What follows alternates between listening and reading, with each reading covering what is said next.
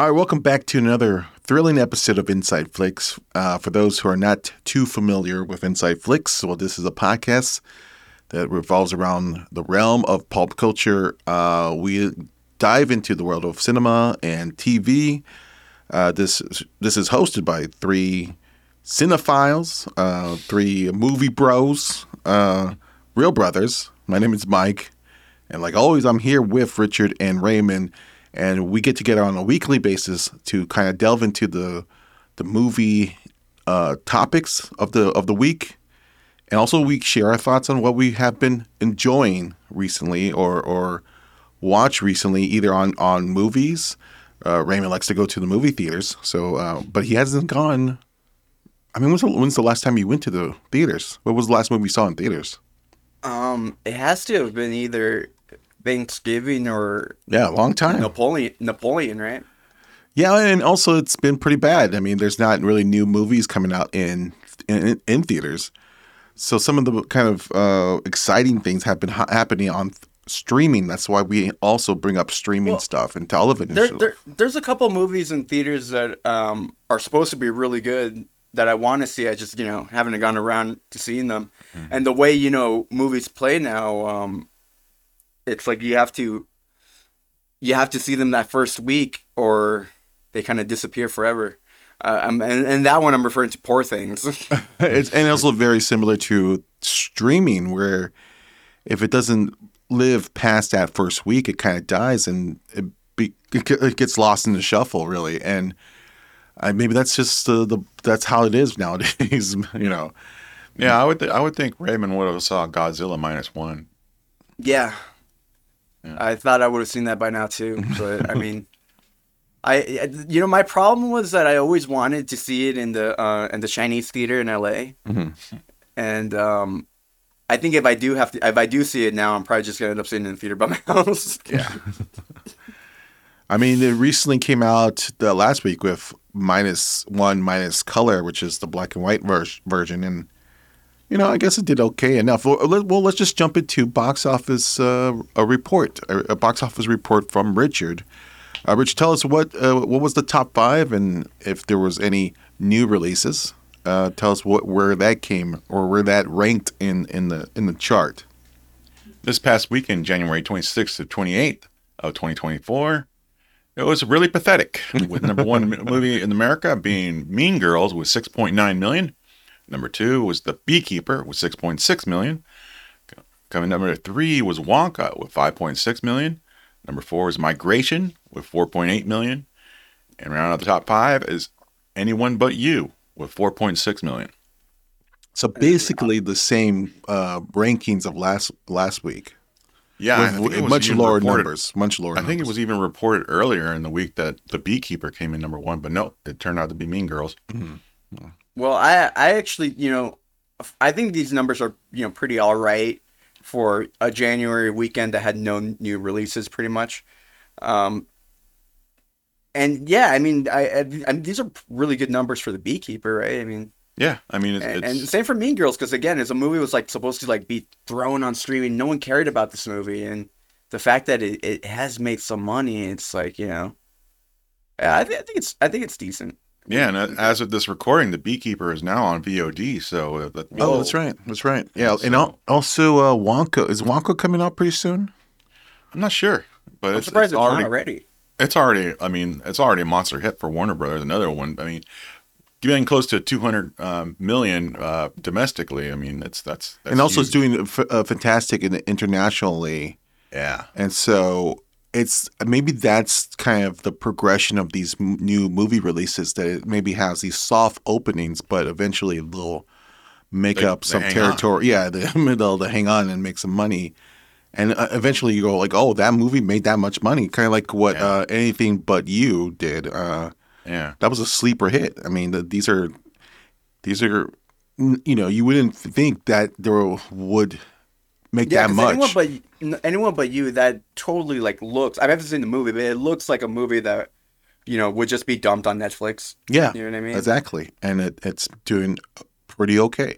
Maybe I don't know. Maybe Timothy Chalamet and Sydney Sweeney are kind of the new faces now, and or we might not see that, or we might not even feel that. But for a certain age group, maybe those are their stars. There's the movie stars that they want to see. Well, let's just see Madam Web, because Sydney Sweeney is in that one also. Yeah, but it's funny because she's promoted though in the movie. But here she is the co-star of that movie. Yeah. Dakota Johnson is the star of that movie, but yet everyone thinks it might be her movie more, right? I mean, because she has a bigger name at this point, Where Dakota Johnson, who was a big star, 6 years ago with the 50 Shades films, maybe she's too old. Not too old, and they're all babies to me. But I'm saying irrelevant. Yeah, irrelevant. I mean, that's a better way to put it. But I mean, maybe as the younger generation is going to the movie theaters, maybe they want to see their own movie stars, and maybe those represent Zendaya and Timothy Chalamet. Well, I mean, the youth loves Euphoria. Yes. Right. Yeah. I mean, so that's why they love those actors. I mean, Timothy Chalamet. I think he's just he won the critics a long time ago with all the great acting he's done in minor roles, and he eventually just kind of won. I don't know how he won the youth over. I guess it's like with Instagram and shit, right? I guess because his personal life, he's dating whoever he's dating. Those are. Probably bigger topics. I really think that's it, because like I'm not trying to be like a hater, because I've been a fan of the guy's acting for a while, but I don't really know how he kind of reached that kind of mainstream appeal. It has to be because of social media, right? It has to be, yeah. I think his or Dune, was maybe Dune that popular? Because it came out during the pandemic. It was hard to kind of dissect the popularity for it. Well, I mean, they recently reported that Dune Part 2 the tickets went on sale, and that it crashed AMC's website and app. Well, I should say I haven't really been going to the movies, but I already got my ticket for Dune. Oh, really? Okay, cool. Well, I will like to hear your review on Dune when it comes out. But yeah, I think there is some kind of buzz growing for that movie, which is probably the first big blockbuster to come out this year. But yet, that's going to be in March, and so we're going to have to sit through Madam Web and some other ones, Argyle, whatever. Yeah, I'm going to see Argyle. Yeah, Argyle starts this weekend. So, what do you think? A hit or no? The theaters are empty. Yeah, that's too bad. Because this is not a Guy Ritchie film, but it's a Matthew Bond film, who was Guy Ritchie's producer back in the day. Mm-hmm. No, I think it's going to bomb, unfortunately. What's your thoughts on Henry Cavill's appeal? Because he has been promoted as one of the leads of that film. If you watch the trailer, it makes it seem like he just has a small cameo. I don't know how big his part is in the movie, though. It's hard to tell, because, I mean, he obviously has, like, a certain fan base because of his role as Superman. Mm-hmm. But, those movies, clearly were never as successful as, they should have been. Mm-hmm. But I think he's also kind of developed another fan base, or maybe not another fan. Maybe it's the same fan base, but I think he's developed another fan base from The Witcher. Right. Yeah. So we haven't tested that yet. I mean, we've seen him in Mission Impossible, but we can't say that movie was a success because of him, right? So I mean, it's hard to tell. I mean, I guess you can't, even Argyle bombs. I don't even think we can blame that on Henry Cavill, because he's not the lead of the movie. Yeah. He's just like a supporting character. Mm-hmm. And I think his next movie, he's also a supporting character, right? Isn't it also a Guy Ritchie movie? Yeah. No, it's this one's a Matthew Vaughn. It's Guy Ritchie. Oh, Matthew Vaughn. Yeah. The other kind of over stylized filmmaker. Well, yeah, I like both of them, by the way. But Argyle is coming out in February, or coming out this week, and the Ministry of Ungentlemanly Warfare, which is the Guy Ritchie's. Just got the trailer. We just saw the trailer. That is definitely a Henry Cavill vehicle, and it's a World War II action film. Because it feels like an ensemble to me. Well, I guess he is the main. Another ensemble, but I think he has probably a bigger part in this movie than compared to Argyle. He's the leader. Yeah. And Argyle, it seems like it's like a romancing the stone kind of thing, or even like Sandra Bullock and Brad Pitt's movie from last year, or 2 years ago. Yeah. And it seems like he's going to be like kind of like the Brad Pitt character almost. Mm-hmm. Similar to that. It has that feel to it, or something like that. So, but this Guy Ritchie film just looks like a Inglourious Basterds kind of thing. Yeah, a British version of Inglourious Basterds. Yeah, it's a World War II. And they're fighting Nazis. It's loosely based on true events, but Yeah, unfortunately, I think both movies are going to bomb. I don't think that's Henry Cavill's fault, though. Interesting. Well, we'll see. I just think the movies are. I feel like not necessarily like bad movies. I just think that it's not the type of movie audiences want to see in theaters right now. You know, I hated this series. I know you guys too, but we got stuff like on streaming like Hunters and stuff. So I think people would just rather kind of watch something like that on streaming or like wait for it to stream. I don't think it's going to be a hit. We'll see. It's interesting because me and Rich are watching The Masters in the Air. The Masters of the Air, yeah. Which is also a WW2, but that's a drama. I mean, it's more of a drama, more historical drama, and it's from the producers of Band of Brothers, so it has that, a prestigious, thing about it. But it has a lot of good actors. It has Elvis guy. I can't remember his name. Austin Butler, Barry Keoghan, and the other dude. It's okay, and I think it's like what you're saying, Raymond. I don't know if we're fed up with WW2 stuff, or maybe that stuff is not as appealing as it once was. Like a couple years ago. Well, you know what, man? Like when we were getting Band of Brothers, and like that was like when we had just gotten Saving Private Ryan, right? Yeah. And like seeing war movies like that, like we had never really seen war movies on that scale. Like my favorite war movie of all time is probably still Platoon, but like the realism that we got in something like Saving Private Ryan is completely different, and people really love that. I mean, just like all the awards that movie, nominations that movie got, shows how much people loved it. But I think people just are kind of tired of that because the Band of Brothers was kind of, I think, an extension of that. You got that on TV, the miniseries version in a way. But we also got so many other war movies since that were also kind of very kind of realistic and covered World War II. And I think by this point now, after 1917, I think people are kind of just like, I'm done with war movies. What was your feelings with Masters of the Air? It didn't feel like it was a continuation with those two, Band of Brothers and the Pacific.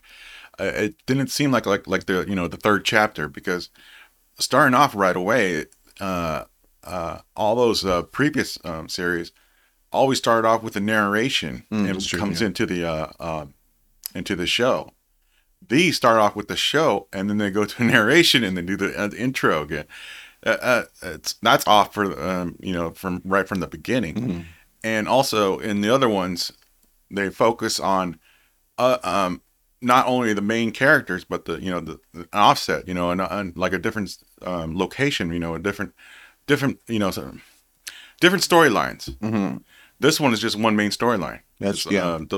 So, and plus, like the first episode, I've seen a lot of those things that was on Memphis Belle, which is another great war pick from the late 80s or 90s. Yeah, 90s. Yeah, that movie is fantastic. Which movie? Memphis Belle. Oh, I've never seen that one. Yeah, it's not on 4K. So Masters of the Air is pretty much of a disappointment so far. We only saw the first two episodes. It's not a disappointment. It's just a letdown. It could rise up to better potential, but so far I haven't seen it. Yeah. Again, I don't know if World War II is being played out too much. Is that still a kind of, I don't know, is it too much sugary? No, it's funny because we just also watched. Me and Rich also watched the George Clooney film. What was that called? The Boat.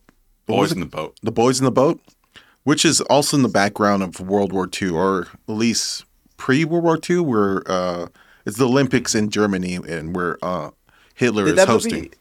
Did that movie end up getting any awards nominations? Oh hell no. No. And the Well, it movie's was a hopeful. That was what they wanted. right. It came out in December in theaters. Now it's available on VOD, and it is so sugary and melodramatic. It's George Clooney should stop directing. Well, did you see the Angelina Jolie movie? What was it, Unbroken? I believe it was called. No, I haven't seen that yet. I mean, I always wanted to play That it. got pretty mixed reviews, but I always thought it was pretty good. A little cliched, but I thought maybe not cliched, but some of the filmmaking, I guess, and some of the directing choices were a little, could have been better. But overall, I thought it was a good movie, and I don't know. I'm curious how this George Clooney movie compares to it. And I would say I've never really been a huge fan of George Clooney as a director. Yeah, I know. He's always been a hit and miss guy, and mostly just misses nowadays. And George Clooney with The Boys in the Boat he's so much trying to go back to a 1940s style of Hollywood filmmaking that it becomes. He's obsessed with that. Oh yeah, this movie is such a, I don't know, disappointment. It's a good story. It's about the kind of the Olympic rowing team in I don't know what school it was, but I think it was Washington. Yeah. And it's a kind of a decent story about how these, because it's during the Depression era, how these young men from poor beginnings and humble households, their drive is to become winners just by the mere by just guts alone. It's an interesting story. Just that the way George Clooney directs this is so. It's like you're laughing at some of the scenes because it's so kind of dripping with melodrama. It felt like a TV movie to me, but even a bad TV movie. I mean, there was some bad choices of direction and editing for sure. Yeah. But I thought Callum Turner, who also stars in The Master of the Air, did a decent job. He was pretty good actually, and the only thing I've seen him probably was the other Harry Potter films, the Fantastic Beasts. Yeah, he's a rising star right now. Yeah, definitely. And I don't blame his performance at all. And I bring both of these projects up because they all are taken around the same time, World War II, pre-World War II, and I think that's we have gone so far from that age that it feels not relatable anymore. It feels not like that's now our grandparents' grandparent or it's more Iraq now. Yeah, I mean, I would like to see a little more modern take on these subject matters. There's so much better movies in this time era, like Seabiscuit and But would Seabiscuit work nowadays? Even Cinderella Man. Even Cinderella Man, with those movies, because it takes place in a time that's we're so far away from us. No. I think if the movie stands out, it'll bring an audience. That's what I kind of agree with Rich, but at the same time, I think we've gotten so many like bad movies, not necessarily World War II movies, but war. Like we've gotten so many mediocre Cinderella Man, for example. That's like a boxing movie. We've gotten so many mediocre movies like like that George Foreman movie or whatever. I'm just saying the movies would benefit by the buzz nowadays. So, but that's the problem. It's hard to kind of get that buzz because we're getting so many movies and there really so many mediocre movies. And even if it gets the release that Cinderella Man or whatever got, it's always been like that. It's always been like this because remember Shawshank was a bomb.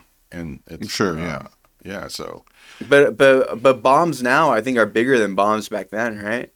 Well, maybe, and I bring this up because I think one of the reasons why I really love Dream Scenario, the Nicolas Cage film, which is not necessarily was a big hit. It wasn't, but it was one of the first movies, or not one of the first movies, one of the most recent movies where it kind of deals with recent times. It really feels like it's set in this world that we live in right now, or at least talks about issues that we're dealing with right now.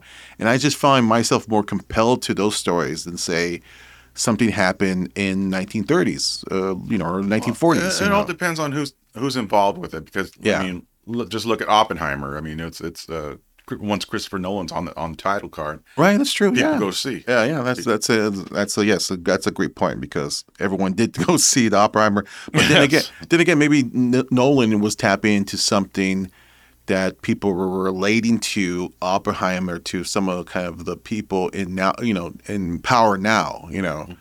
I haven't seen Oppenheimer though. We gotta watch it before the Oscars. We got to see a bunch of movies. Let's get into some of the news items that came out. This is a news item that we didn't tackle last week, but it came out last week.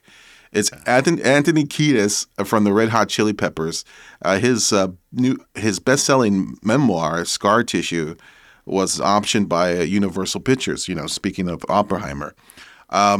So this is going to be a story that takes a look at his life as a young man, with dealing with his unconventional relationship with his father. It's going to be set against the backdrop of the 1970s and 80s LA punk scene. I'm not sure if it's going to go into the creation or his involvement with Red Hot Chili Peppers. It might, but I think I don't know. It's produced by Brian Glazer through their Imagine Entertainment. And so who knows if it's going to really deal with the Red Hot Chili Peppers or is it just going to deal with his young life. But if they do a Red Hot Chili Peppers biopic, who would be the perfect Anthony Kiedis? Oh, so there's only one person, right? Shia LaBeouf. Austin Butler? No, I thought Justin Long, right? Justin Long. I mean, Justin Long has been trying to promote it.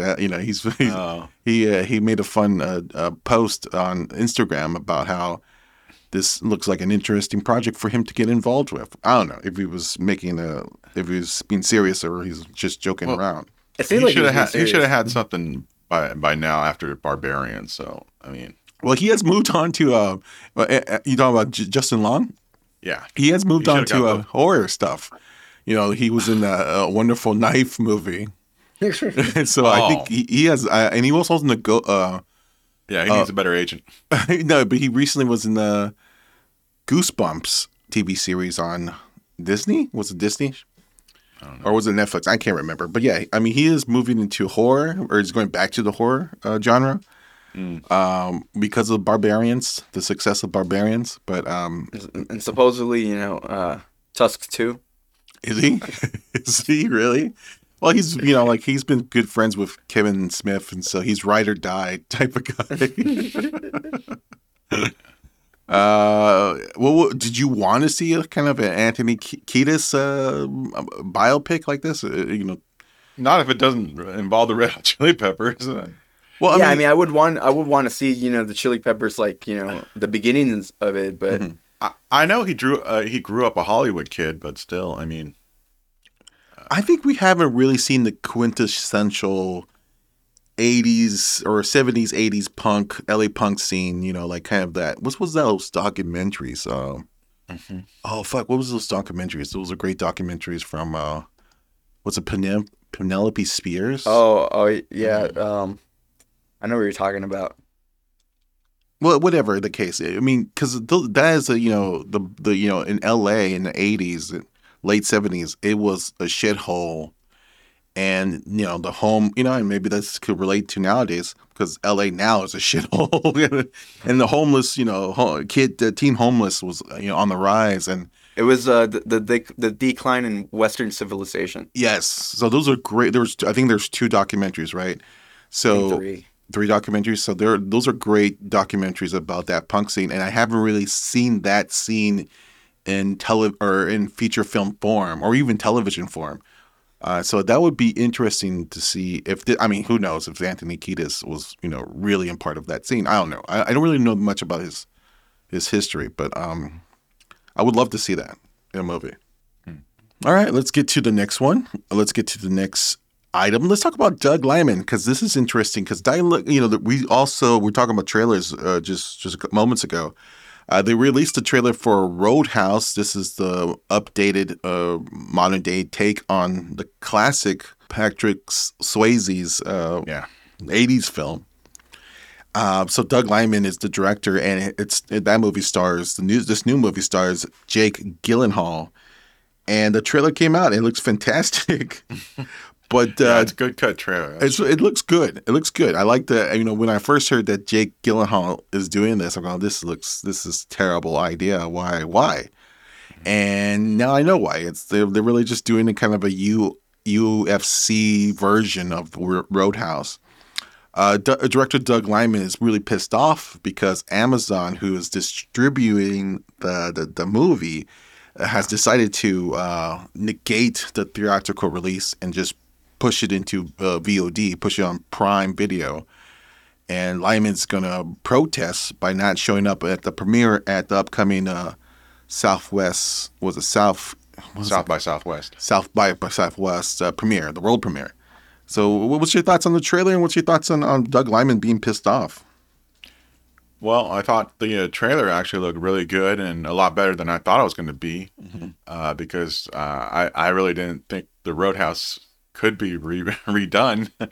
But yeah, they did get a good spin on it.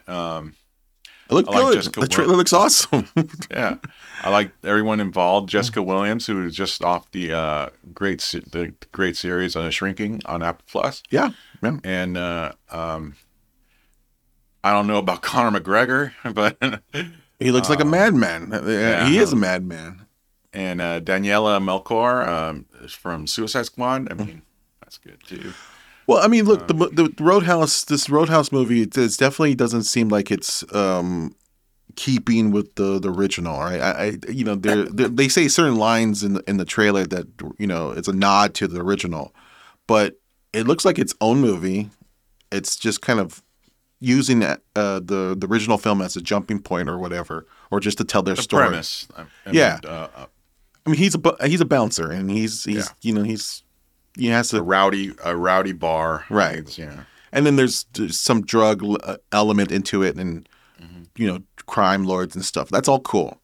And if you're a fan of The Beekeeper, which is like what we're saying, it's making money, I think the same group or same audience will want to see Roadhouse. So I don't know, Raymond, what's your thoughts on this going to directly to Amazon Prime? I guess it feels right to me. I don't think the movie looks good. Oh. So yeah, I mean, to me, it feels like, yeah, dump it. I don't think it would have done that well in theaters. But people seem to be liking it. So, I mean, you guys like it too. So maybe it would do well in theaters. So, but I don't think the movie looks good.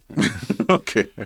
I'm disappointed that it's well, not really, but I'm pretty sure it does deserve a theatrical release, but it being Amazon Prime, I know they got their ass beat with Air. I mean, releasing Air, and that was a huge movie for them. Yeah, and so they felt like why bother with it?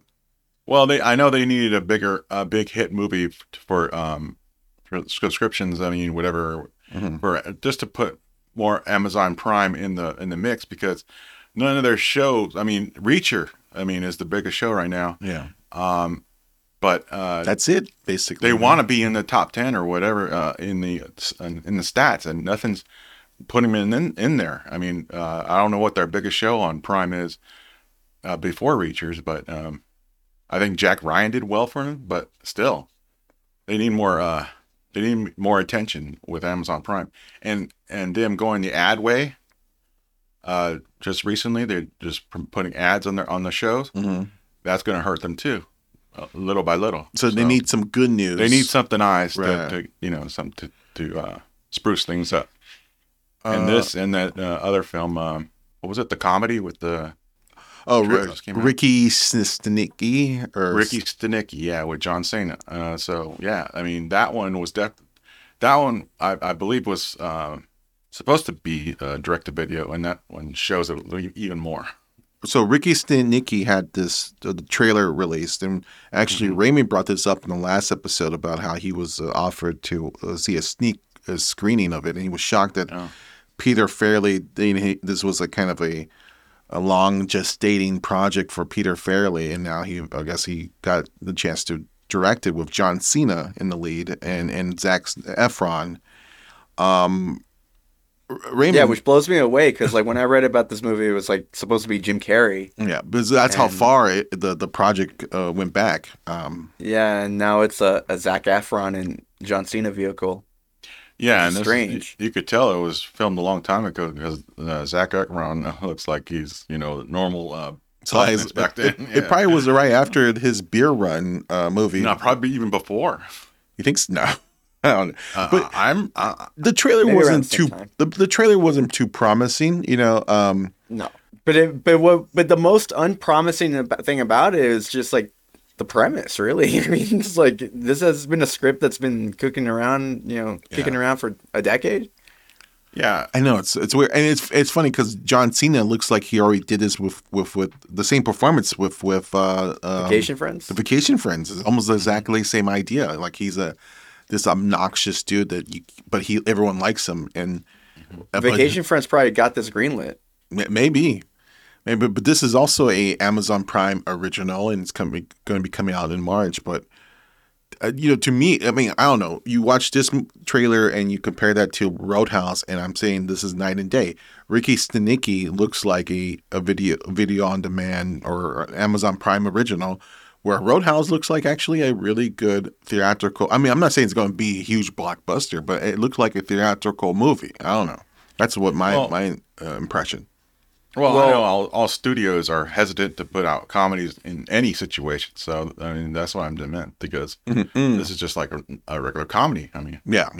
Yeah, but who knows? Maybe a movie like Ricky Stenicki would do good in theaters because I mean everyone loved Vacation Friends, right? That was a surprise hit for Hulu. I don't know. It's hard to tell. It's hard to tell, like, because I really think part of the thing is people are just don't want to see a certain type of movie in theaters anymore, and I think a lot of those movies, like probably Vacation Friends and Ricky Stenicki, people still want to see them, but not in theaters. And I mean, yeah, you got to have some kind of a different situation to a comedy nowadays. I mean, let's look at Barbie. Yeah. Yeah, well, let's talk about some other items that has recently come out. Let's talk about Supergirl.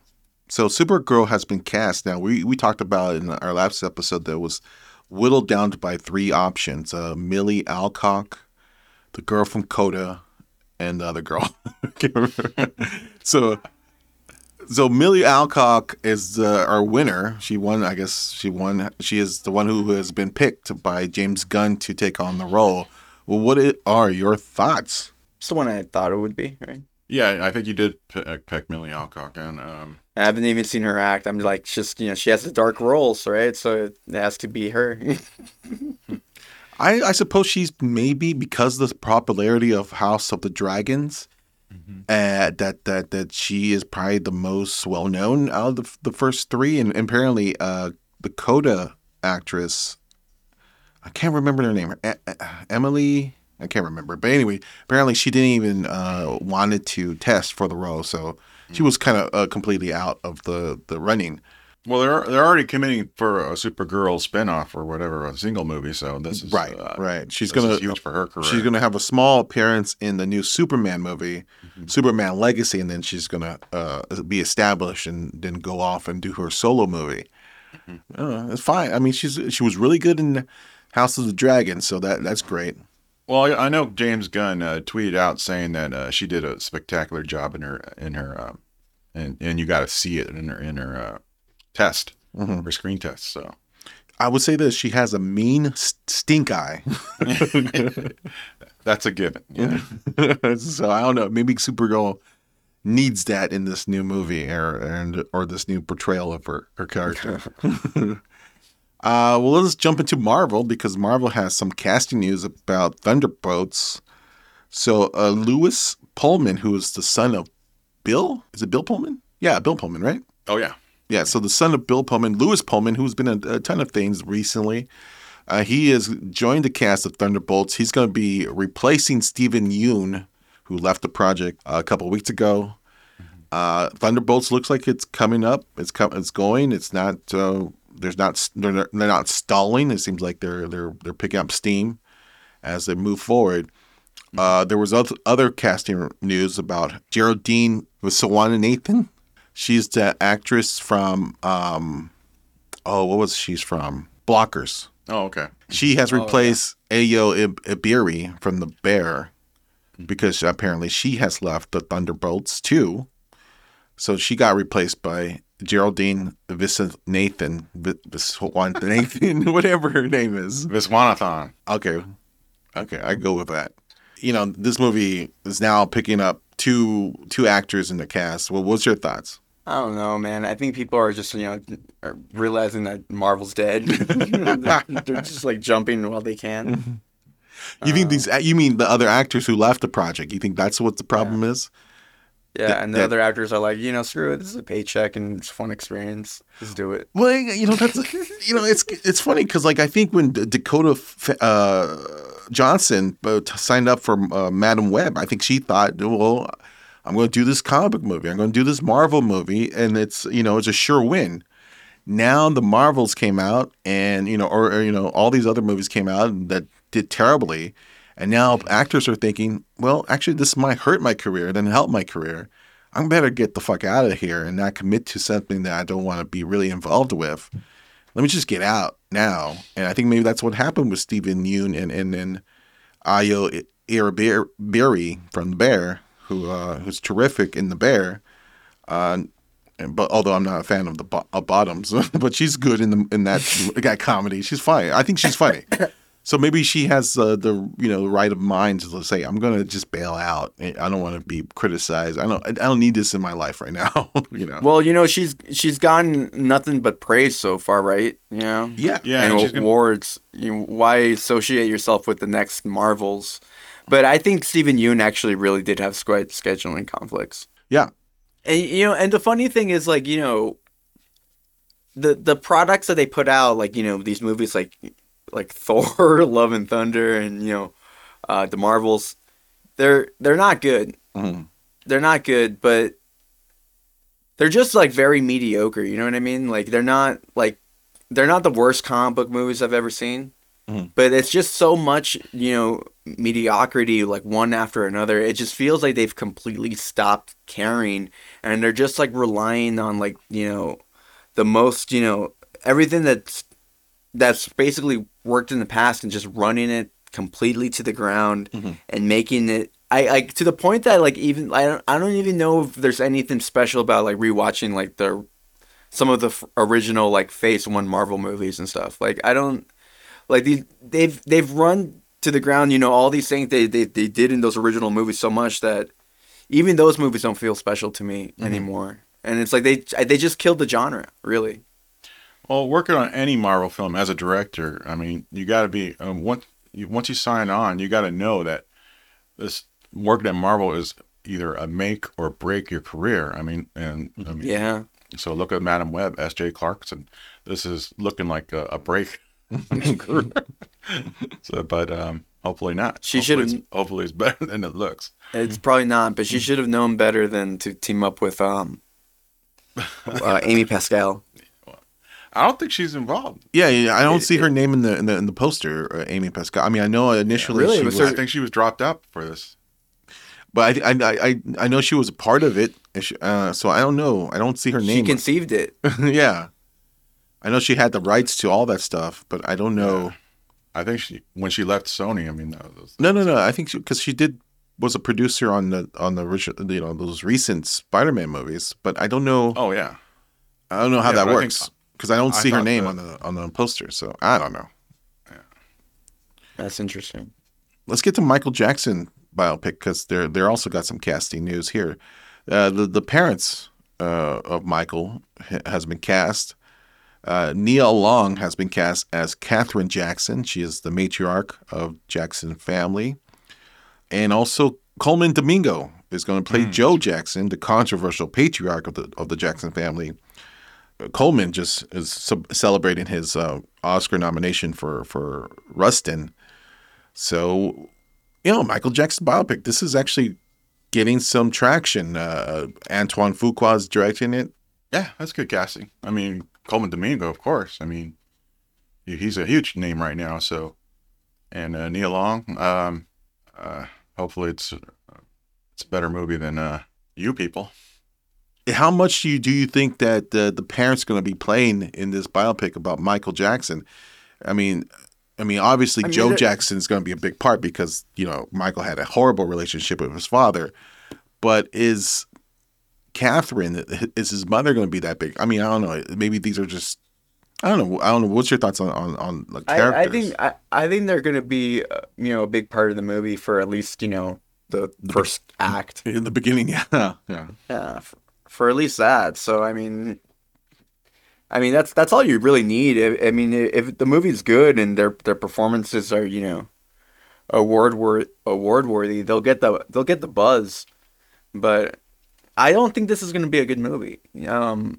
And I don't even think it's because they're going to be ignoring the controversy. I think it's smart that they avoid the controversy. They shouldn't even get near that part of his lifetime at all. I just think this is going to be like a Bohemian Rhapsody type of movie, and I don't know. You think this movie ends with the Thriller, the release of Thriller? Maybe.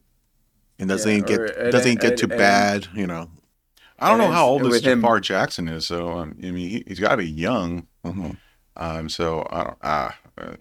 But then again, Michael Jackson died pretty young, and he obviously had a lot of makeup in. So, Rich, is this movie gonna beat the great miniseries Jackson's American Dream on ABC? It better. Where they had the great Angela Bassett. Angela Bassett playing the mother, and the father, Washington from Welcome Back, Carter. Welcome Back, Carter. Playing the father. Well, honestly, I think at best it's going to be as good as that. You saw that miniseries? Yeah, like way back in the day. But I mean, like I really think at best it's going to be like very similar, a condensed version of that with a bigger budget. Well, I have more faith in the writer than Antoine Fuqua nowadays. So who's the writer?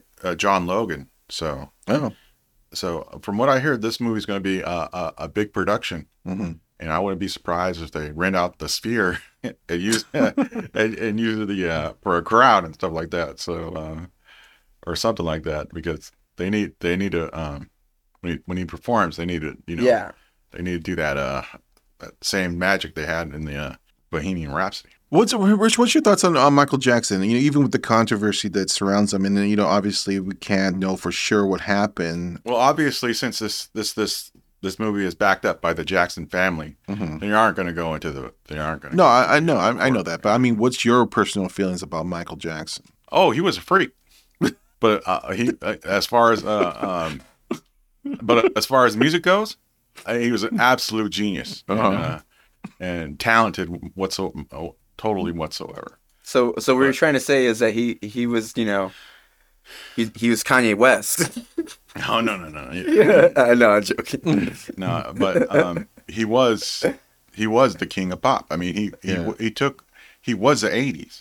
It's so hard 80s. to kind of separate his personal life and whatever he did in that his thing with who he was as a singer.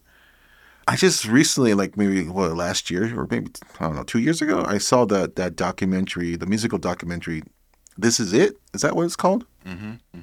Which is basically just B footage of him just putting up this, Oh, the one that came out after his death. Yes, the one where he is basically B footage. It's basically that movie sucks. The movie, but it shows him how of a hard worker he was. Yes, that's. I saw it in 3D. That was a shitty experience in 3D. I don't know why they really. They just got your money. That's what happened. Yeah, basically.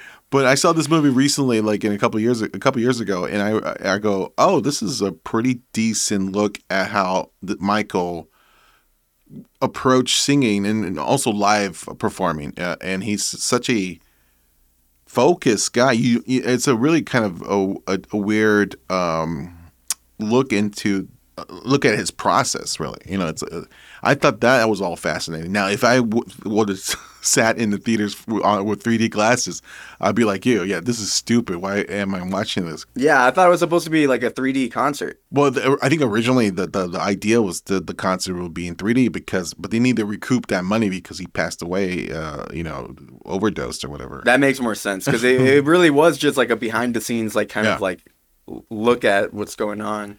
But seeing him just like work and using his process, it's fascinating.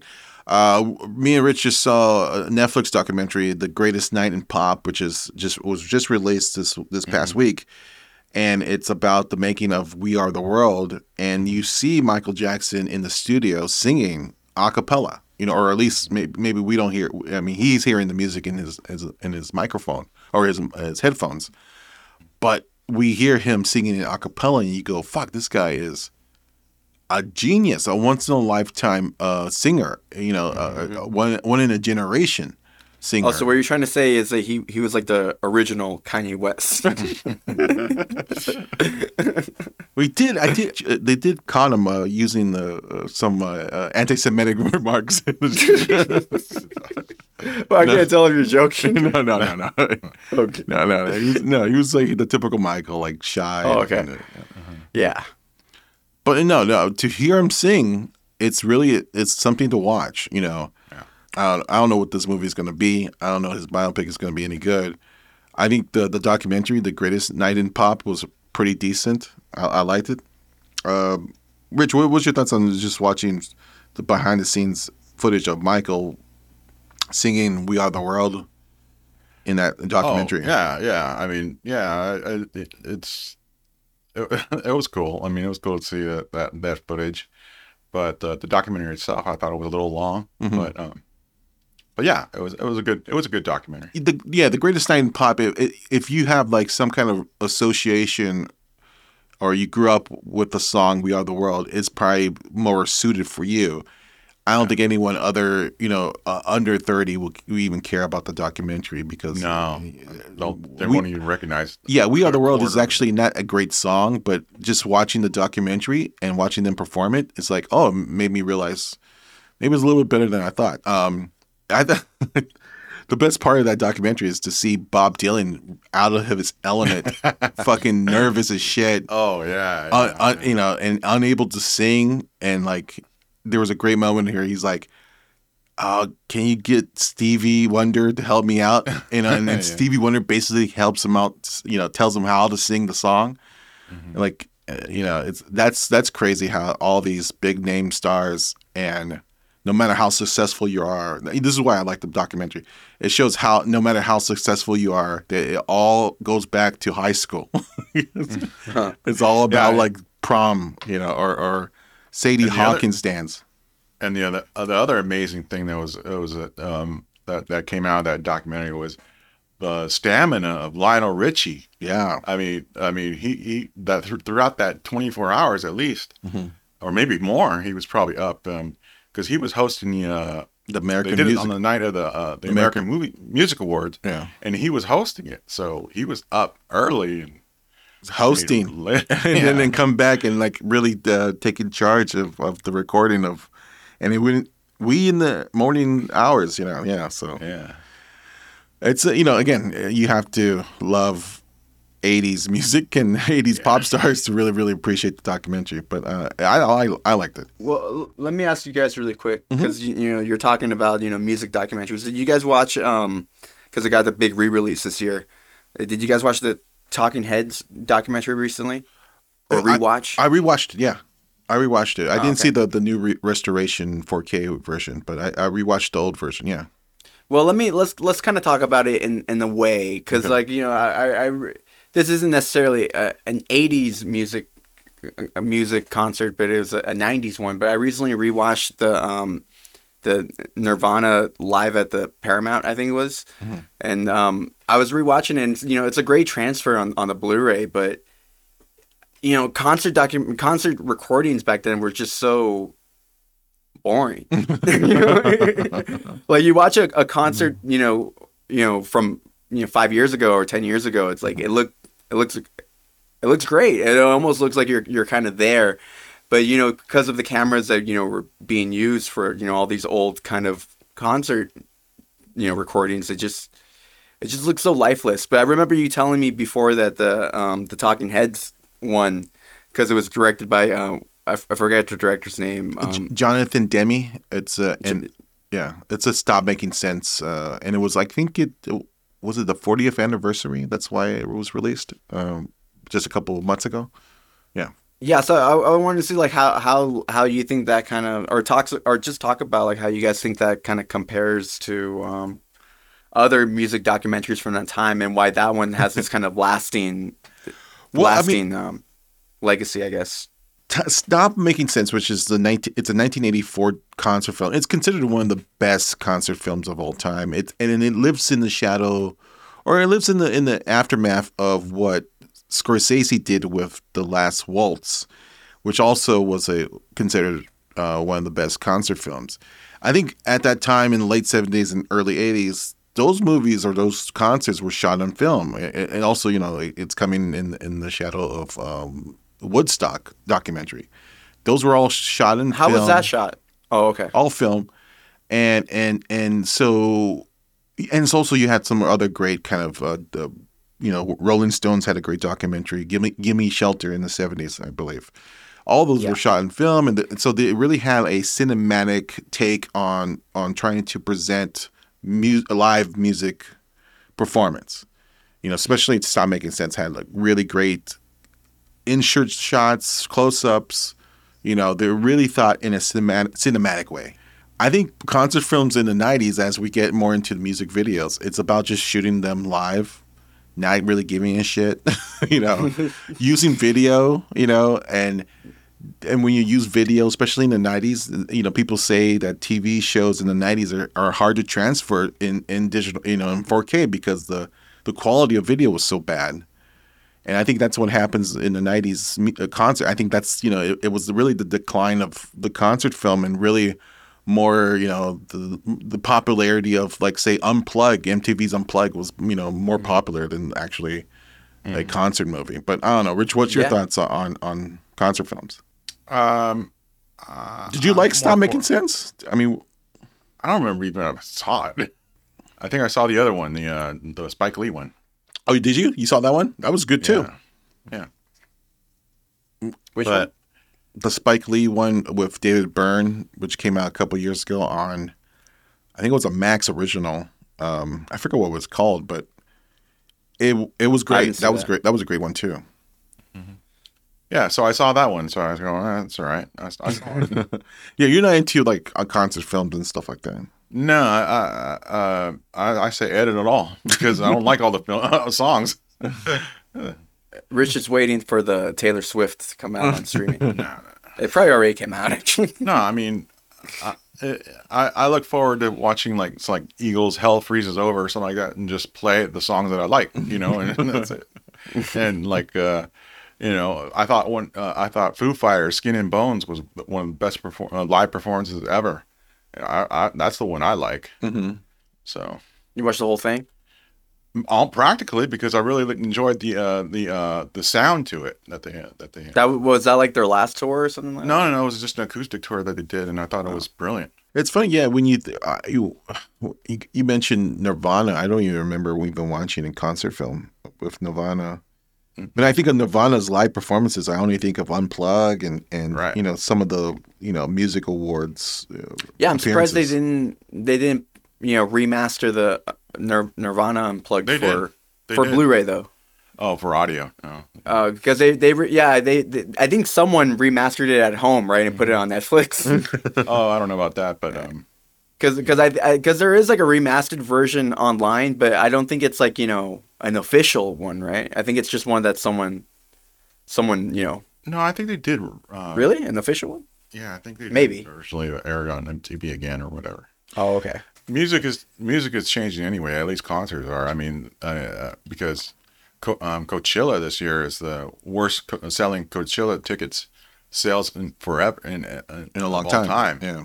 Well, it makes sense because I think it's the best lineup they've ever had. So it's like, of course, though, the when I think the lineup is good, they're like, the young people are like, oh, this sucks. Yeah. All these people are like, so 5 years ago, or worse, some are 20 years ago. Yeah. Remember the art form of music videos?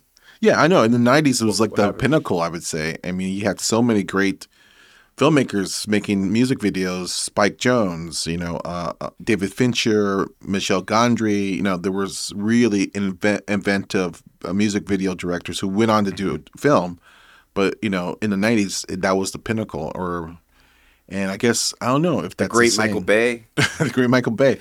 And I still don't know if that's No, the it's case. not. It's not. But I mean, like, it's just so sad. I think part of that has to be just the death of MTV, right? Yeah, maybe. Because I mean, where do you put music videos now? You just like put them on YouTube. YouTube. Like how do? YouTube. I mean, yeah, because music videos now are just cheap and dead and lifeless, and like it feels like most people they're usually just made like on an iPhone or something like that. Yeah. And The last music video I saw was like the Foo Fighters Bee Gees tribute album. Was there a real music that video? wasn't that long ago, right? That was like a decade ago. But was there a real music video or was some YouTube like? Yeah, they made a couple songs with Bee Gees. They made a tribute album. And, Yeah, it was pretty rough. but the video was cool. All right, so that was. I guess that's it. You know what? I'll just say this really quick because we mentioned SNL 1975, which is the new film from Jason Reitman. Yes. Another casting news that we got. We got the person who's going to play Gilda Radner. Oh. Ella Hunt, who's from Anna and the Apocalypse. Which actress? Ella Hunt. She's from Anna and the Apocalypse, the zombie musical, Christmas musical. I never watched that. Yeah, it's a cult movie. I actually recently watched it. It's an okay film. It's not for me really, but I thought she was okay. But for her to be cast as Gilda Radner, I thought that was not something I thought would be her in her wheelhouse. I mean, she's a British actress. Yeah. She doesn't seem like a comedic actress, and she doesn't look like Gilda Radner. No.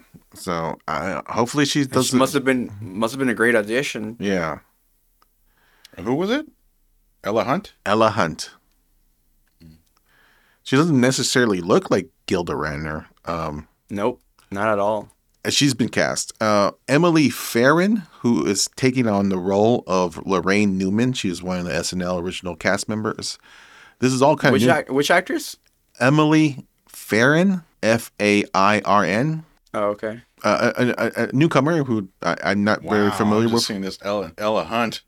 There's no way she looks like Lorraine. No. Oh my God, Yeah. killed her. I don't know what they're gonna do.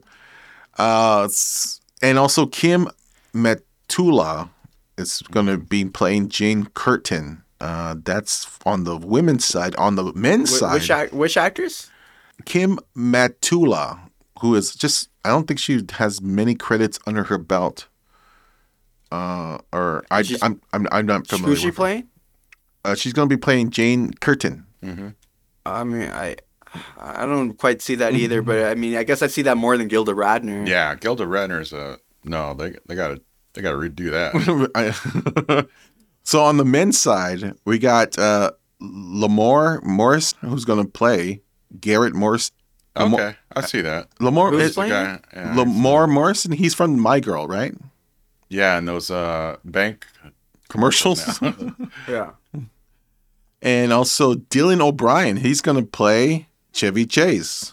Oh, Oh no, I'm sorry. No. Dan Aykroyd. Oh, that's even worse. Are you sure? Yeah, he should be Bill Murray or something. Dylan O'Brien's playing Dan Aykroyd. Are you sure? I think that's what it is. Yeah. Let me see. Yeah, let me double check. Oh, Bill Murray's not on the first season. Oh shit. Yeah, Dan Aykroyd. Yeah. And Is he Michael, like gonna gain weight? he has to grow that like kind of weird mustache that Dan Aykroyd had in the beginning of SNL. Corey Michael Smith, who is best known, I guess, or at least to me, he was the Riddler in Gotham. Really kind of Oh, okay. tall, lengthy guy. He's going to be playing Chevy Chase. Yeah. Well, actually, I see more Dan Aykroyd, but still, yeah, he's a And- good actor. Yeah, it's not bad. And Matt Wood, which I'm not very familiar with who's Matt Wood is, but I guess maybe he's a newcomer. He's going to take on John Belushi. What's his name? Matt Wood? Oh, Matt Wood. Okay, I see him. He's a Broadway guy. I guess he's in SpongeBob SquarePants. Oh, okay. Okay, yeah. Yeah, he does look. He does look like him. So That's the black that's one. your cast for SNL in 1975. Now, this is directed by Jason Reitman. Remember, he's producing the new Ghostbusters film. What was that called? Frozen Empire. Frozen Empire. And he's also going to be working with a screenplay that he co-wrote with Frozen Empire new director Gil Kanan. And so basically the same team who is bringing this SNL movie is also doing the new Ghostbusters film. Should we talk a little bit quick about the trailer for Frozen Kingdom? Ghostbusters Frozen Kingdom, which is a direct sequel to Reitman's Afterlife. Yeah. In the trailer, we see that the original Ghostbusters are back, and the new actors, the new The characters, living Ghostbusters. right? The living are back, and the new characters, Spiegel's or what's his name? Spangler's family have joined them, and they're back in New York, and there's a new icy ghost demon, and they're back in New York, and New York is being threatened by the second coming of the Ice Age. What was your thoughts on the trailer, Rich? I actually like the first trailer better. As far as the domestic trailer, I'm sorry. I just saw what studios do best. Rehash the old, everything that from the original. Bring them back. Bring everybody back. Playing the hits, basically. Yeah. I like the international trailer better, but I am worried about it because it's just way too much member berries.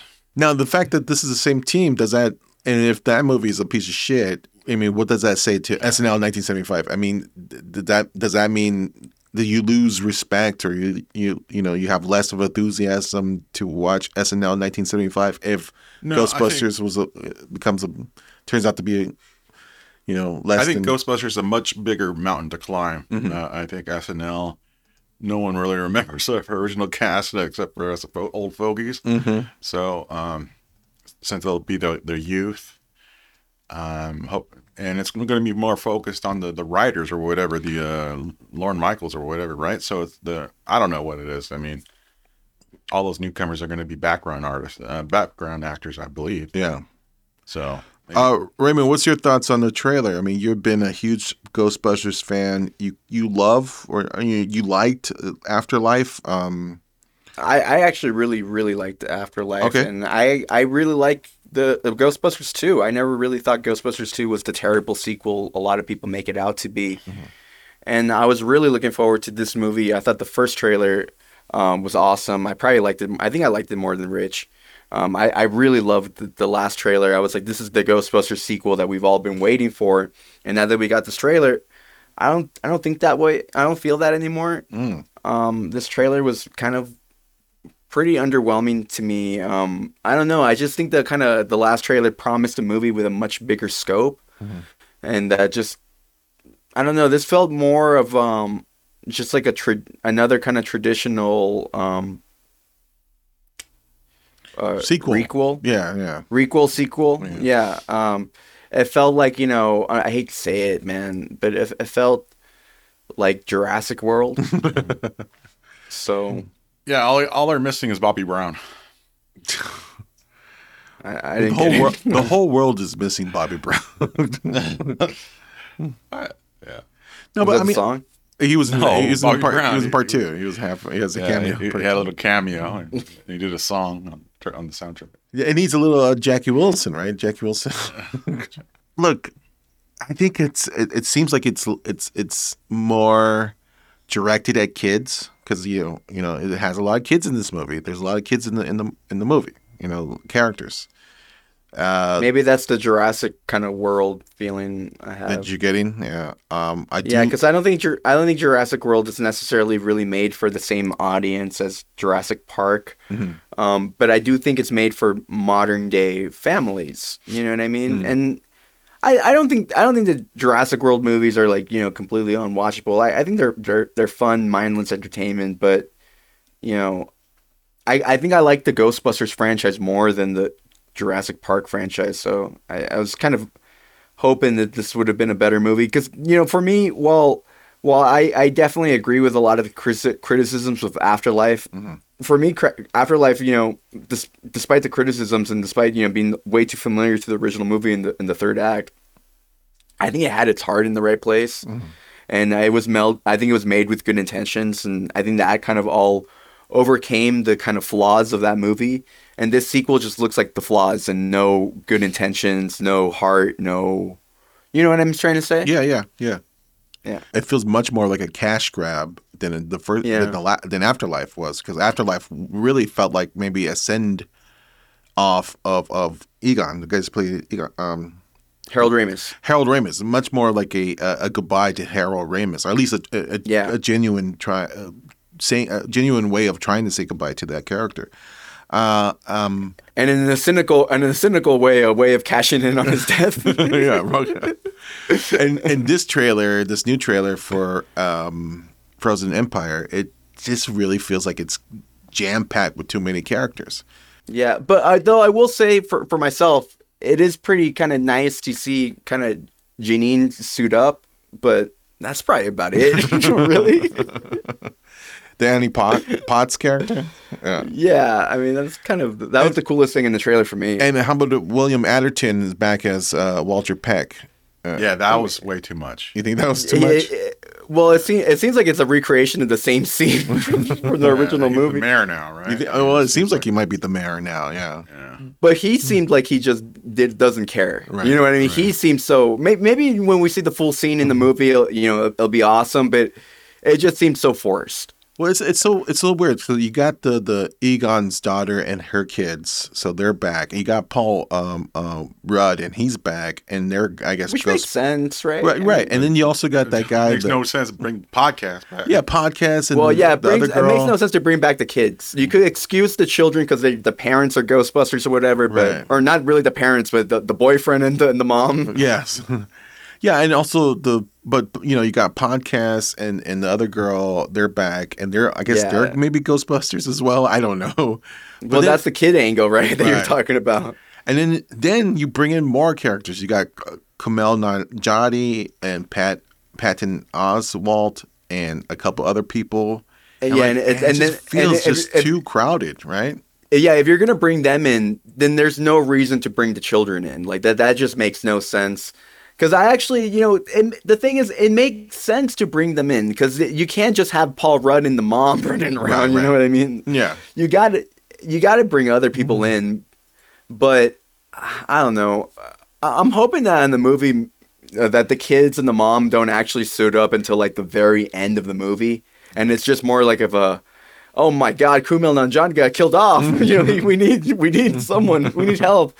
All our new team, all the new teammates just died. But I don't think that's going to happen. Maybe there's some of those characters are just going to show up for a couple of scenes and that's it. I don't know. We'll see.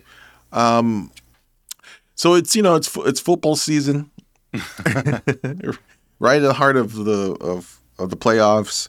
Snoop Dogg comes out with a football comedy, family comedy. Actually, a raunchy family comedy because everyone is cursing, even the kids are cursing. It's very much like in the vein of Bad News Bears, a football version, or Compton football version of it. Mm-hmm. So it's Underdogs, right? It's called Underdogs. Yeah. So what was your thoughts, Rich? I felt like it was a throwback to those '80s classics or whatever, like and I kind of dug it. Sure, it was stupid. I mean, it was, but I mean, they got me from the opening credits. I mean, the black and white thing. I mean, the warning that this is not for kids. I mean, but kids curse anyway. It was They got my thumbs up right after that. I thought that was creative or whatever. So, but it is stupid. It is very typical, but it's just one of those. It's a a TV movie. I mean, it it definitely feels like a R-rated TV movie. And Snoop Dogg is playing a professional football player who is now retired. He has a bad reputation. He's known for being volatile and a nasty person. It's funny because we just saw this movie with Woody Harrelson in Champions. Mm-hmm. So he is court ordered. He gets into a car accident and he's court ordered to do some what's it called community service. Yes. And so that leads him to coaching this Pee Wee football team where he thinks he's going to get points. He's going to win favor of the public, and then he ends up loving the kids. That's the bit. You've seen the movie, you know the stories, you know the beats. But this is Snoop Dogg. Kids are cursing. Kids are drinking alcohol. That's what I kind of liked about the movie. Now, it's not. I wouldn't say this is like a. If I have to give it a grade, I wouldn't go as far as an A or a B. I would give this maybe a C plus, maybe. But it's enjoyable enough. It's funny. It's Amazon Prime original film. That pretty much says it all. Raymond, I think you hated or you didn't like it as much as us, me and Rich. But what was your take? Yeah, I was a little disappointed by this movie. I was mostly disappointed just because I thought it was so low effort. I thought it was very low effort, just kind of in the comedy and not just in the story and the filmmaking overall, and just the production of it, and just it kind of just all was just so much mediocrity, all just kind of blended together. And but the thing is, I didn't hate this movie, and part of the reason why I didn't hate this movie is because I know this is a movie I would have loved when I was little. Because I've seen a million movies like this, and not just because of the plot, but I mean, this is basically like an Adam Sandler comedy or an Ice Cube comedy. Yeah. In fact, it's kind of a mixture of a Adam Sandler movie and an Ice Cube movie. It's like the Ice Cube movie, The Long Shots. It's the same plot line, and it's the Adam Sandler movie, like The Longest Yard, kind of combined and had a baby. But the thing is, I felt that this was so much lazier and more kind of uncreative. And I think it's just more kind of that this is the age that we're living in. Movies are made very cheap now. Even movies that were, pretty basic, back in the day, like a Longest Yard or even like a Billy Madison. You go back and rewatch those movies and it's like, oh wow, there was actually some craftsmanship to some of these movies. Whereas you watch an Adam Sandler movie from today, like the ones that come out on Netflix, and it feels like they just shitted that out in like a weekend. Yeah. You know what I mean? No effort at all into the setups of the jokes, into the overall filmmaking of the movie. And that's kind of what I felt with this. So I was like, I've seen this movie before and I've seen better versions of it. The positive things I will say, Snoop Dogg's great in the movie. I mean, it's his first really leading role, and I mean, he doesn't really do much acting. It's just him, but that's good enough. You know what I mean? Yeah. And Mike Epps is great as usual. I mean, he's always funny, and I think he's kind of like the comedic savior of the movie. But yeah, I'd say a 5 out of 10. And Tika Sumter, who is the love interest or his ex-girlfriend from high school. She's there. She's good. I thought she was good. Yeah, and we should remind people, this is produced by Kenya Barris. And again, it's a Kenya Barris movie. It feels like a Kenya Barris. And then that's not... Yeah, TV. TV sitcom quality. It's better than You People. This is definitely better than You People. So there you go. I'd say it's barely better. Yeah, but still, it's more entertaining than You People. All right, that was our thoughts on Underdogs. Raymond, what other movies did you recently saw? Well, did you guys watch Next Gold Wins? Because I just watched that, I think, yesterday or something. Oh, no. That's the Taika Waititi's soccer film, right? No, comedy. Yeah. No, tell us about it. You liked it? It was very forgettable. Is it better than Underdogs?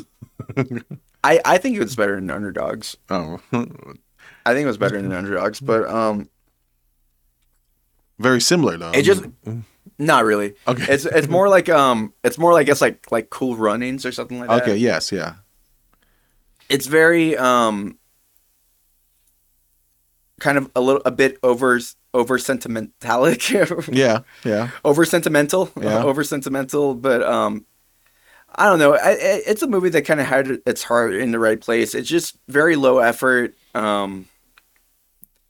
It didn't really feel like a Taika Waititi movie. Like, it didn't look like a Taika Waititi movie, really. It felt more kind of like a Taika Waititi TV show almost, if that makes any sense. Yeah. And it was just fine. Very forgettable. I mean, the characters needed more developing. The characters needed more life. It needed more humor because most of the comedy, I mean, just felt completely flat.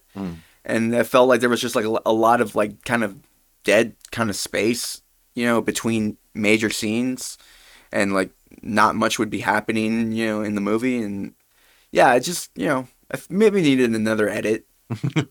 It was fine though. It was, kind of like it wasn't loved by critics. It got mixed reaction, and a lot of people pointed out that Michael Fassbender felt miscast. Did you find that true, or I mean? Yeah, but you get used to it as the movie goes on. I don't know if that's a good thing to say, but I mean, it felt worse in the beginning. I didn't buy the accent that he's doing.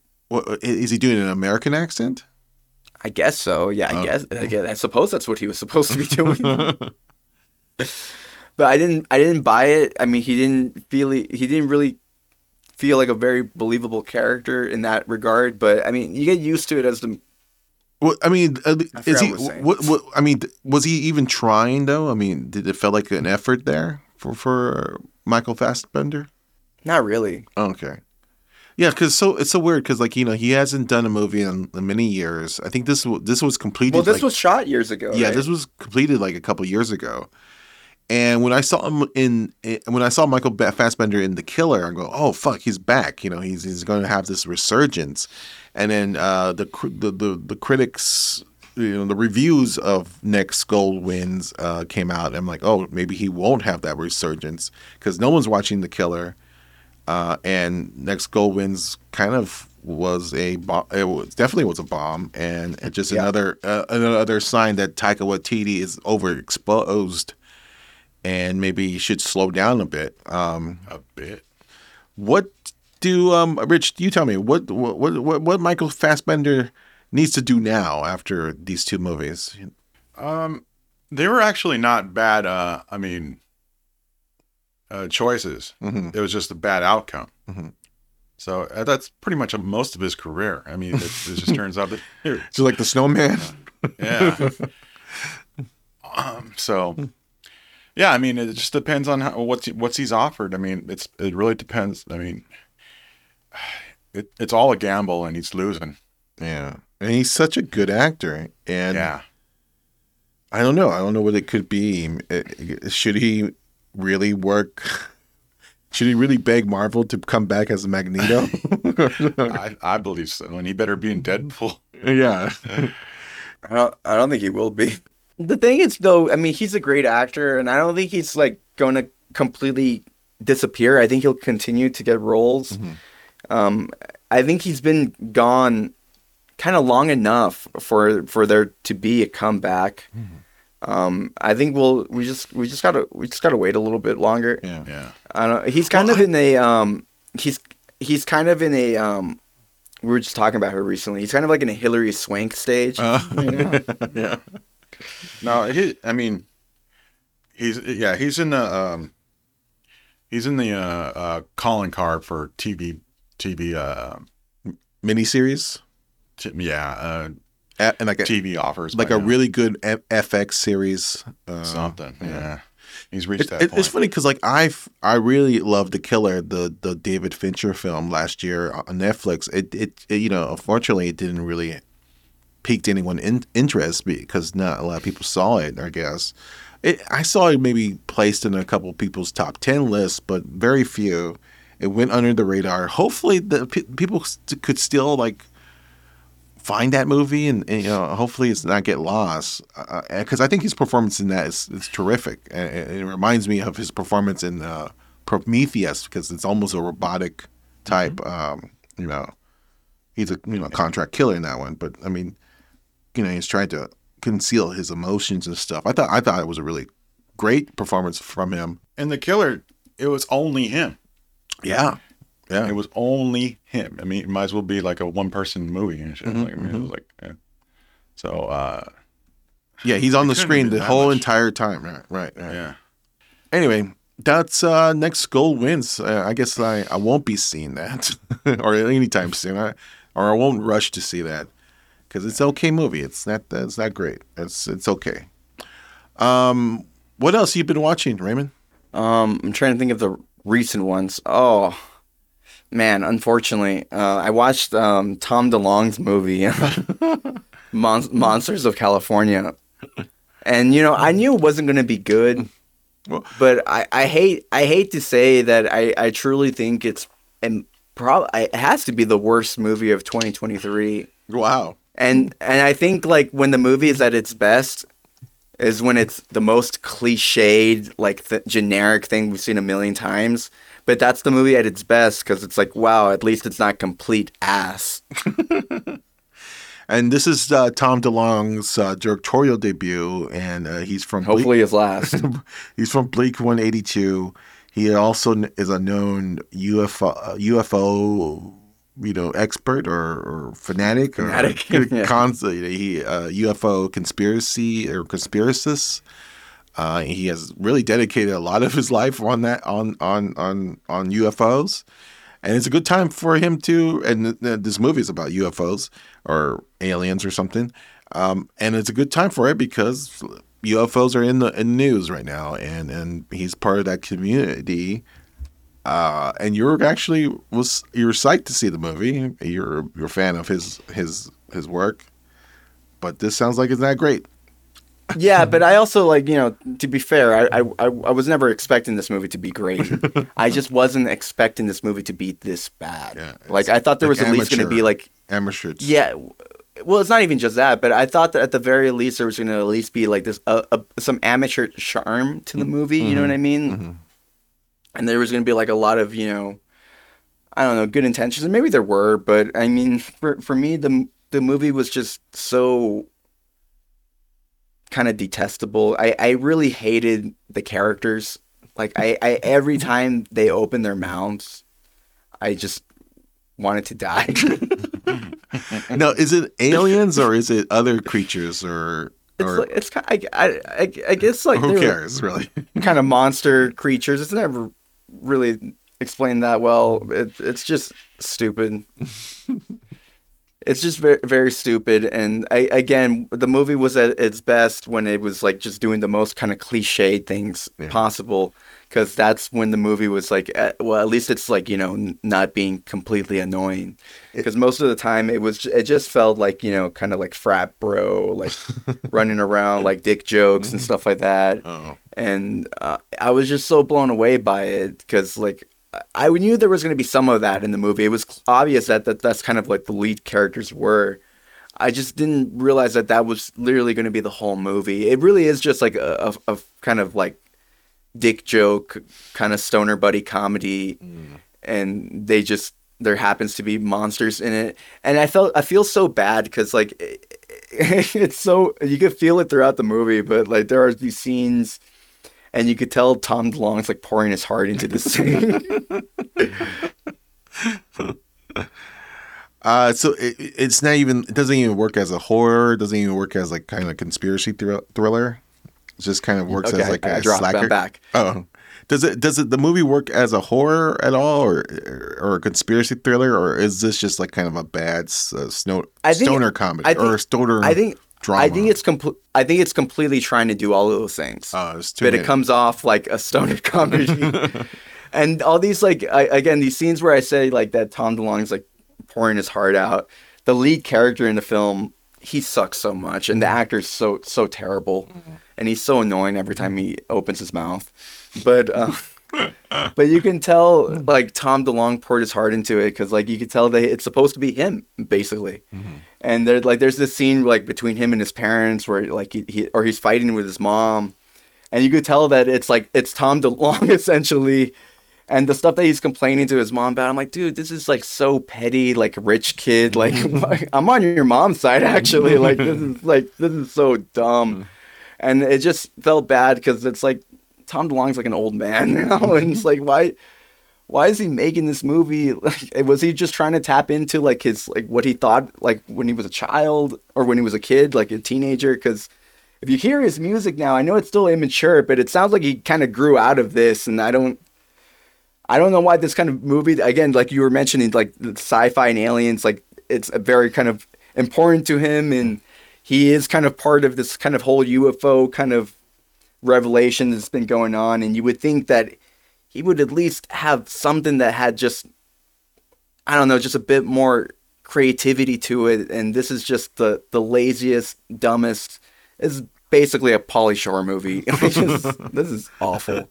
And like I thought Ant-Man and the Wasp: Quantumania was going to be the worst movie of the year, but no, I mean I would be untrue to myself if I put this movie, in front of it. This is trash. All right, there you have it. Monsters of California? Is that what it's called? Though, yeah, Monsters of California. Though I will say that I do think that Blink-182's last album is easily the best thing they've done since like 2003 or whatever. So I'll say while I'm trashing this movie and I don't think anybody should watch it, even their biggest fans, they're at least still doing something right. All right. Don't go out and try to seek this movie. It's trash. I guess that's it for this episode of Insideflix.